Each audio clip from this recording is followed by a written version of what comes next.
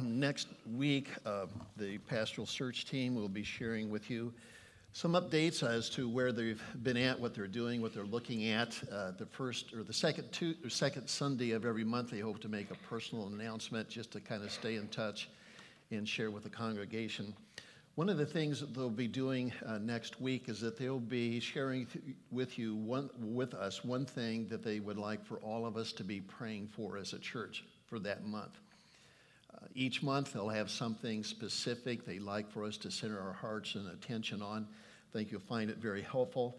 And so next week someone will be here from the pastoral search team, and you can look forward to that. When I thought about speaking this morning, I thought, we are going to have many tired people here today because of the auction. Happy people, but tired people. And for those whose eyes are glazed, that would be you. But we're glad that you had a great time at the auction. I also thought that the last 2 Sundays for us as a church been pretty intense, as we have tried to interact and explain at this point, parting of ways with the IPM process. Pretty heavy stuff. So I thought maybe it would be good just to recognize the fatigue factor a little bit and push back some of the strain and just take a deep breath and open God's Word and just let Him minister to us personally. And we hope that we'll be able to do that today. When I work at the Middletown home as the chaplain, my goal is to connect with not only the residents and to get to know their family members by name so that when they're in the room with their loved one, I can interact with them as a family. That's one of my goals. I also have a goal to try to connect with as many staff as I can. And so when in the middle of the afternoon, when there's this shift change that's taking place, and you can tell in the faces of the people who are leaving, they're always glad. The day is done, they can go home. Who doesn't like going home after work? And so I make a statement to them in the form of a question, and I ask them this as I see some of them leaving. Isn't it great to have life outside of work? And at that point, yeah, it's really good. I say, enjoy your life. And then the next day, I kind of watch for opportunities, people who I've seen, been able to share that with. If I can talk with them in a convenient time by themselves, tell me, what did you do last night when you weren't at work? What is it you like to do as a family? What's kind of neat that you look forward to? And that way I get to connect with some of the staff, too, and opens doors and begin to build bridges. And so I use that line a lot, and they see me coming at shift change, and they know what I'm going to say. For each of us, we have a lot of life outside the church. We have our families, we have our interests, we have our schedules, we certainly have work. We're soon going to be starting to talk about getting together for family gatherings for holidays and things, and some of you are already thinking about getting together so you can watch Michigan and Ohio State, Penn State games. A lot of stuff happens outside of church. God is going to bring us a man who is going to talk with us about being a church. But when God brings that man to us, he will also realize there's a lot more to your lives than just being here at church. And so as he week by week opens up the Word of God and faithfully stays right with the Scriptures to focus our attention there, he will help us in becoming the best church that we can be, but he will also be used of God to help reach into those lives when we're not here, into our personal lives, and that's what we want. And so this morning I want to talk with you about you, God, and your life, and we're entitling this Trusting God for Those That You Love. And I want to center attention from an Old Testament passage on you who are parenting. Parents who have young children, who have middle-aged children, who have teenage children, those whose children are out and kind of on their own, your role, your connection with them.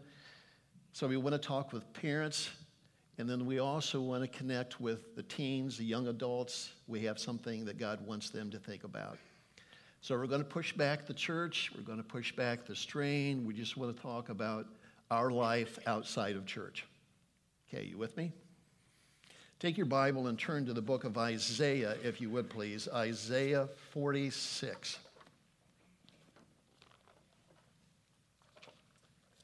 And what I'd like to do, very easy to follow today, to give your lives a chance to recover from fatigue as well as some of the strain we've been under. Just sit back and listen and think about your role as a parent. Many of you are parents. Most of you are parents. Some of you, like me, are grandparents. Let's just look at the passage. We want to think, just understand what God is saying to Israel. Then we'll talk to the parents, and then we'll have a few words for the teens. Isaiah 46 is where we're going to be at. Just history background. We know that for centuries, Israel has been clinging to God, to idols instead of God. Their hope has been in all these other things and not God. They've been giving themselves, God's children have been giving themselves to idols, and it's been very difficult for them. It's been frustrating for God. God has been pleading with them just to come to him so he can care for them. He has sent prophets with that message, just honor your God, love God, let God take care of you. He's raised up godly kings to kind of lead the way. He has allowed them to go through difficult times so that they can see that they can't really make it without God, but then he comes to care for them over and over again. He's been trying to reach out to his people to bring them closer to himself. And for centuries, he's been doing this, that they wouldn't listen. That brings us to the book of Isaiah. In the book of Isaiah, God announces to his people that they will go into a period of captivity. It's going to be tough. It's not happened yet, but beginning with chapter 40 and the rest of the book, he focuses on these different pictures. Isaiah gives to Israel pictures of what that means, captivity, when they are going to have to struggle without God since they put themselves in that place. The land they call the promised land, the beautiful promised land, will be ruined. The city that has meant everything for them, with their walls, their temple, with all of their the meaning for them, will be invaded by a country called Babylon. They will break down all the walls for their defenses. They will burst through the gates. They will go through the city. They will loot the city. They will strip it of everything of value. They will then tear it apart, completely dismantle it, set it on fire, and leave it in a burning rubble of mess. It's going to be awful what they have to go through. The people that survive the onslaught will be carried away to captivity. In their mass march, it will take a period of probably close to 5 months for them to get from where they are to where they're going to be. And then they will be there for 70 years as slaves. All that time, God will just kind of pull back from the land. The land will be left desolate and it be inhabited. It's just going to be a mess. And the people will be broken, completely broken, as they realize that they did this to themselves. It's really, really difficult. That's one of the themes that the book of Isaiah talks about, this captivity. But then through it all, too, and very, very dominant, is that God loves his people. He still loves his people. He will care for his people. They will get through this very difficult time. And in the end, they will realize that the idols are useless and they won't ever go back to them. Israel to this day has never gone back to an idol. They just won't go back to the idols. And they will love God because they realize he's been so good to them. And that's what's here. Now let's go to our passage in chapter 46, verses 1 and 2. Here's one of the pictures of captivity. And what Isaiah is now presenting to them is that Babylon, the nation that conquered them and crushed them, broke them. Babylon now will be conquered. They will be broken. They will be crushed. And in verse 1 and 2, to show again the uselessness of idols, what you have is a picture of the idols of Babylon being loaded away by people who have conquered them and putting them on animals and wagons and carts and leading them off. They have been conquered. Notice that. Chapter 46, verses 1 and 2. Useless idols. Baal bows down. Nebo stoops. Their idols were on the beasts and on the cattle. Your carriages were heavily loaded, a burden to the weary beast. They're just loaded up, these wagons and animals, and taking all these idols away. They stoop. They bow down together. They could not deliver the burden, but have themselves gone away into captivity. So these idols of Babylon have been loaded up and just carried away, the uselessness of idols. Now just hang with me. We want to see what God says, and then we're going to come back to the parents and then some of our younger adults. We want to jump over verses 3 and 4. That's the heart of what we will look at. But notice verse 5. This is kind of interesting. God is speaking to his people. To whom will you liken me and make me equal and compare me that we should be alike? God personally speaks to Israel in the terms in language study. This is comparative. The terms are selected so that things can be put side by side and compared. This is like this is like that, this does that, and you make a conclusion. And what God is doing here, he's making a statement. He's simply saying, no one could ever do for you what I can do for you. That's what God is saying here. No one could ever do for you what I can do for you. But notice in verse 5, notice the personal pronouns that are used, where it talks about me. To whom will you liken me, make me equal, compare me that we should be alike? And you've got some tremendous emotion, and God is simply with all of his heart saying, no one will ever be able to do for you what I can. Don't you get it? This is the fourth time that he makes this statement in the book of Isaiah as he goes through these snapshots into captivity and to his love for them, trying to draw them together. No one could ever do for you what I can do for you. Why don't you get it? In his attempt to bring his people back closer to himself. That emotional appeal. And then, if you would please, look at verse 3, where he has a message. Listen to me, O house of Jacob, all the remnant of the house of Israel, who have been upheld by me from birth, who have been carried from the womb. Two phrases referring to the birth of a child, the early care that's given to a newborn. Israel as a child was held by God. That's what he's saying. Israel as a child was held by God at the moment of their birth, the time of Abraham or the time of Exodus. He was caring for them.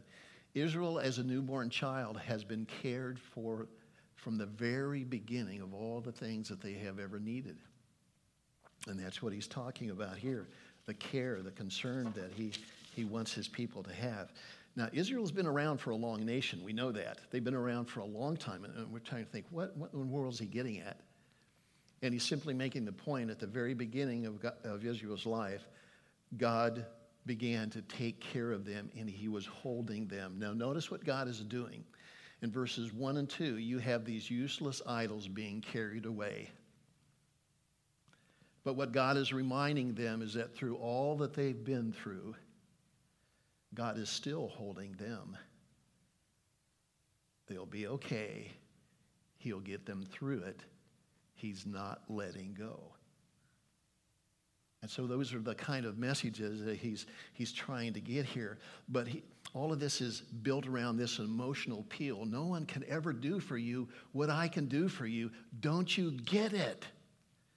From the very beginning of their birth, God took them into his hands to care for them. And they just didn't get it. Okay, so that's what it says. Let's turn to Psalm 139. We'll come back here. 139. Let's go on to our parents. We have something for our parents.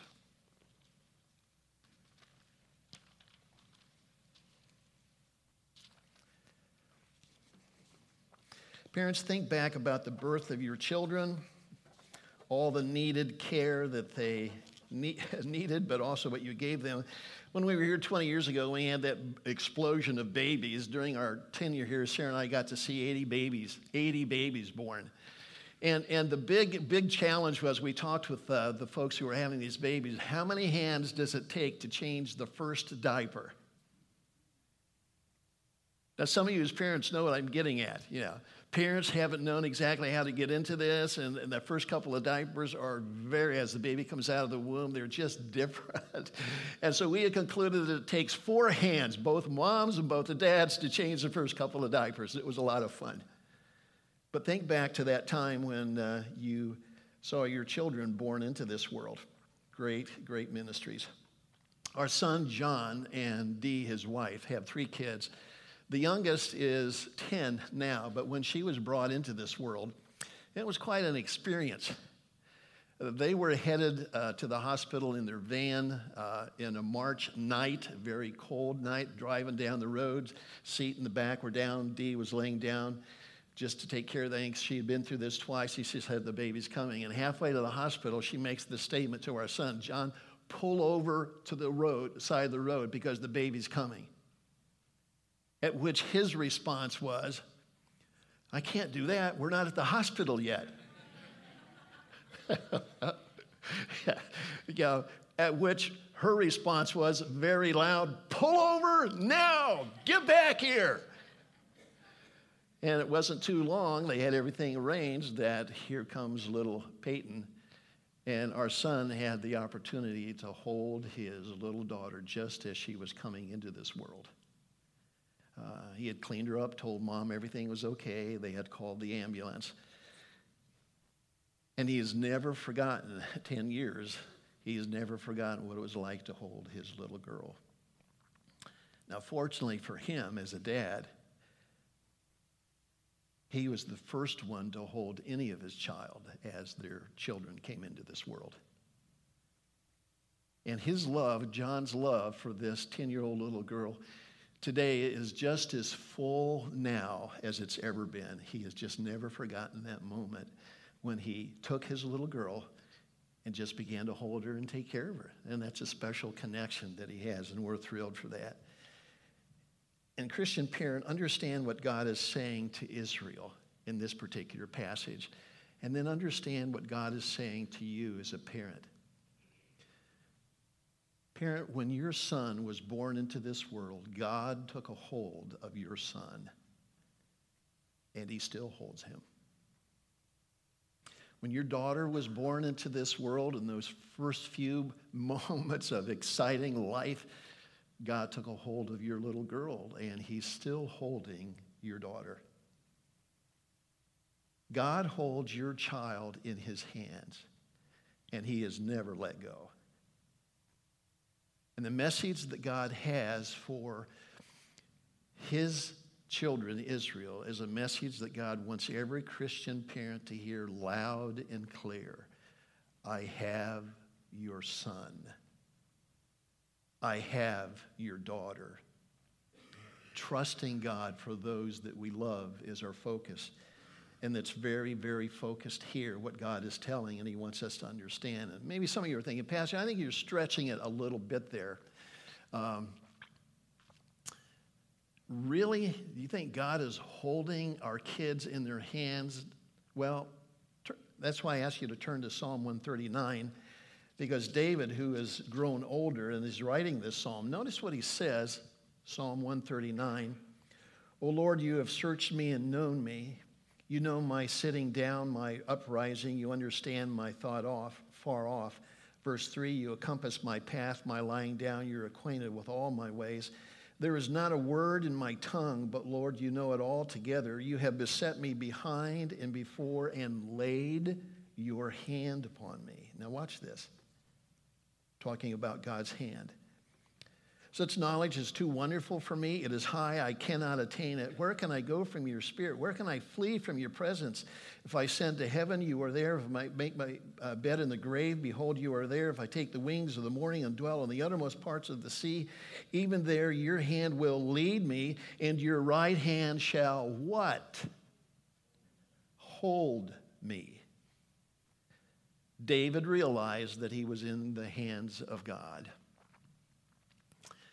Many of you are too young to remember this. There was a popular song in the 50s that wasn't designed to be a hymn, wasn't designed to be even a spiritual song. He's got the whole world in his hands. He's got the whole world in his hands. He's got the whole world in his hands. He's got the whole wide world in his hands. He's got the whole world in his hands. The next verse, he's got you and me, brother, in his hands. He's got you and me, sister, in his hands. He's got you and me, brother, in his hands. He's got the whole world in his hands. And it talks about holding the children and talking about holding everyone. The Bible is clear that when God created you, he took a hold of your life. He took a hold of the life of your son and your daughter. Christian, he loves you. He made you because he wanted you to be here, and he's not letting go. And as a Christian parent, there are times when you're going to need to remember that and trust God when you're not quite sure what's happening in the world of your kids. Sooner or later, children come to the place where they develop minds of their own, true or false. Yeah, one man said, when children are born, they're so helpless, and then they become so reckless, and then maybe they become so foolish. And yeah, they do. They grow. It's a growth cycle, and we know that's coming, and kids develop, and they grow, and we want them to, and they're on their own journey, become their own person, and we know that. And as parents, there comes a time when we realize that we're not going to be able to relate to them the way that we used to. We cannot forcibly pick them up and put them in the car seat. By 16, they don't fit very well. We can't, with our voice, just say, do this, and expect it to be done. Some of those things, we realize there comes a time when we can't even make our kids do what we want them to do. It's not that we want to have that kind of relationship with them. They're becoming their own individual. They're becoming their own person, man or woman. They're going to be making their own decisions, thinking things differently from a perspective. They weren't raised as mom and dad in their shoes, so to speak. And sometimes, as parents, as things unfold, as they grow, there's a lot of turmoil in our hearts and grief because as we look at their kids, we don't think they understand why they need to love the Lord. They're not to the place where they have put it all together. They don't understand why it's best for them to love the Lord, why it's best for them to make the decisions to honor God. And so we end up even thinking and talking just like God talks to his kids here. And when we reach out to them, we make this statement, don't you understand that God can do for you what no one else can do? Don't you get that yet? Don't you understand that God can guide you in ways that you can never guide yourself? He can love you and care for your life in ways that no one else can. He can provide you. He can take care of you. God can do for you what no one else could ever do. Don't you get that? And when those times come, as parents, we need to remember that we can trust God to care for those that we love. We're so focused on what's immediate as parents.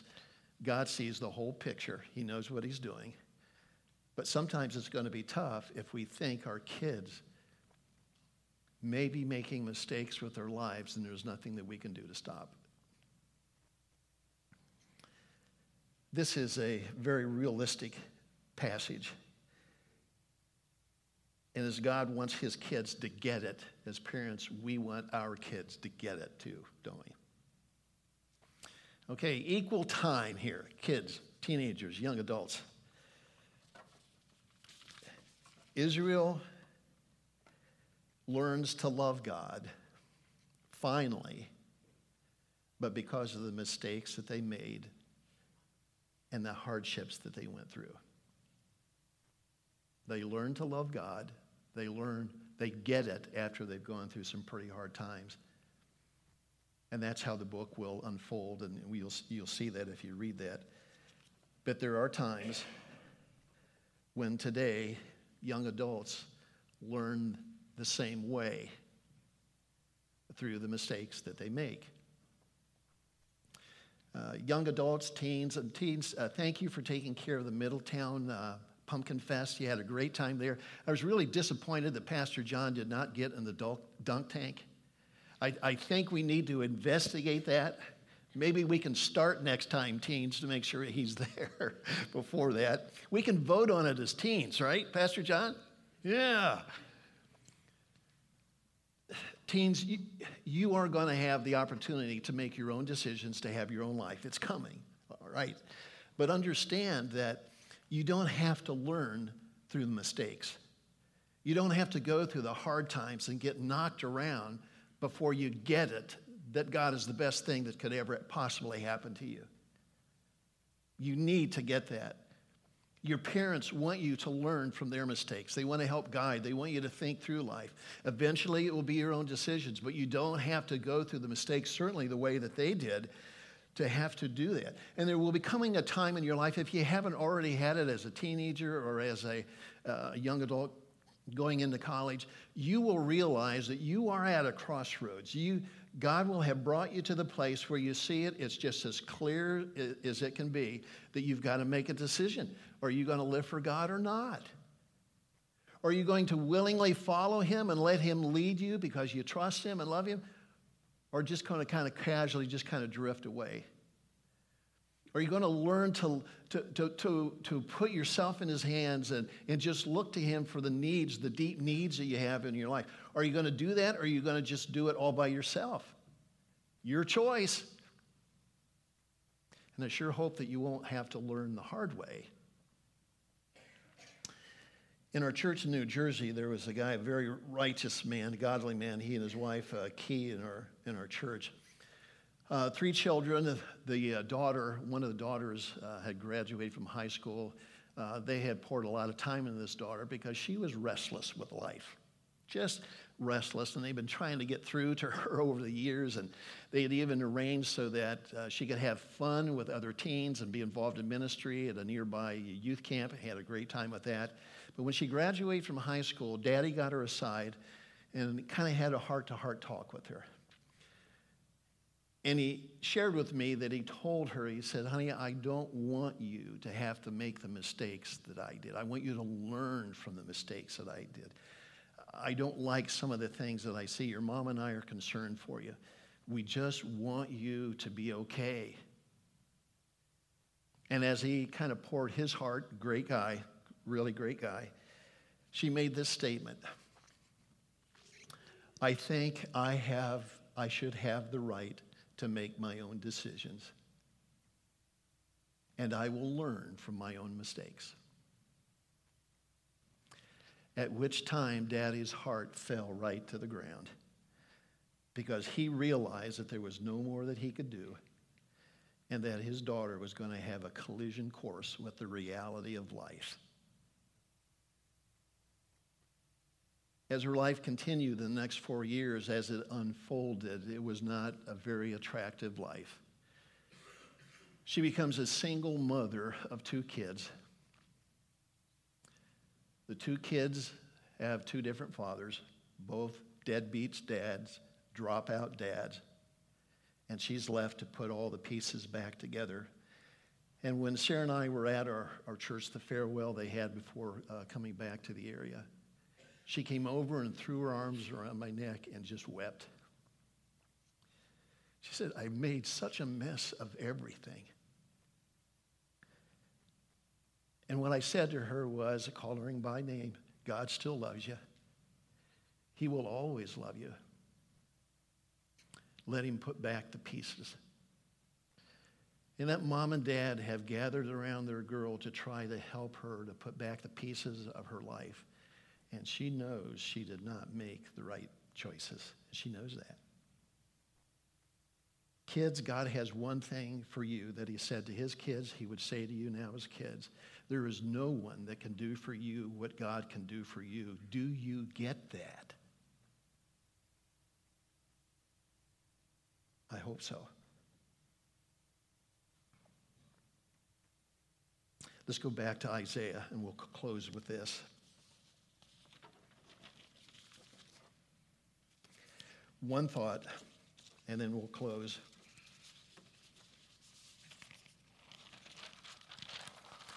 God has one more thing to offer for both the kids as well as the parents. And I want you to see it in verse 4. And then we'll be done. even to your old age. Jerry Moore and I are there. All right, Jerry, are we there? Yeah, we're there. Okay. Danny, you're not quite there yet, are you? Not there. Even to your old age. Now, notice what he does here. Even to your old age, I am he. What he's saying to his children is, I will always be the same. I will always be there throughout your entire life. And notice the emphasis so much on himself. To your old age, I am he. Even your gray hairs, I will carry you. I have made and I will bear. I will carry and will deliver you. Notice the emphasis on who he is and what he will do. What's so wonderful about this is that God is promising to provide protective care, long-term care through it all to his kids, through it all. Now remember, the useless idols that were carried away and that weighed down the animals, and it was a heavy burden to them, useless idols. He's making it very clear that his children will never be a burden for him to carry. And he will carry them through them all. Do you see all those references? I will carry, I will bear, I will carry. The one word that's used for old age that Jerry and I have a corner on right now is it's the end of the aging process when the body begins to no longer work. We're not quite there yet, but we're headed there. The end of the aging process when the body doesn't work like that anymore. And here's what he's telling us. He knows we need his help all of our life. And the promise here is that we will have it all of our life. And even when our bodies fail, they don't want to function anymore the way they should or have, God will not fail. He will see his children through it all. And for parents, as you talk with your kids, you need to tell them right up front how you came to know Christ for salvation, what it means to you, that you know that you're in God's hands. You need to tell your kids, I hope you will believe Mom and me when we say that Jesus has been the greatest person of our life. God has cared for us and everything. We want you to love our Savior the way that you and your mom and I do. We want you to do that. Tell them how God has cared for you. Show them that you trust God on a weekly and a daily basis. But understand that your kids will have their own choices to make, and hopefully by that time, the kids will get it, that no one can do anything for them the way that God can. There's just no substitute for God. And so when you have to trust God to take care of your parents, he sees the whole picture. His plan is for all of life. And kids, please make your decisions as soon as possible to stay on track and to stay close to God. Because I can tell you from life's experience, as many adults in here can, there is no one who can do for you what God can. And putting yourself into his care, trusting him, is the best thing you can do for your life. There's a lot of life outside of church. It's a great thing to know that God cares for our church. It's much better to know that when we get home that God is taking care of us there too, right? Let's bow for prayer. Our Heavenly Father, we thank you for this brief moment where we could spend together in your word. Father, we thank you for the auction. We thank you for the fatigue that comes from great ministry. We thank you we could push the tension of the church situation back a little bit and to be reminded that you are going to bring us a man who will not only help us to be the church you want us to be, but week, by showing us the Word of God, you will be able to reach into those parts of our lives that are outside the church. We want that. Father, I pray for young people, young adults, those who are possibly thinking, well, I have the right to make my own decisions. I will learn from my own mistakes. Help them to learn that never works, never, and change their hearts. For those who have made a decision to live their lives for God as kids and growing adults, May this cement them in that decision and warm their hearts, begin to bless them in ways that they will see you are caring for them. And for parents who have done everything they can, or in the process of doing as much as they can, and they're not sure that their kids get it, Father, help them to know they can trust you for those that they love the most. We pray, Father, you be pleased just to bless us and care for us, strengthen us in our families, and we'll thank you in Jesus' name. Amen.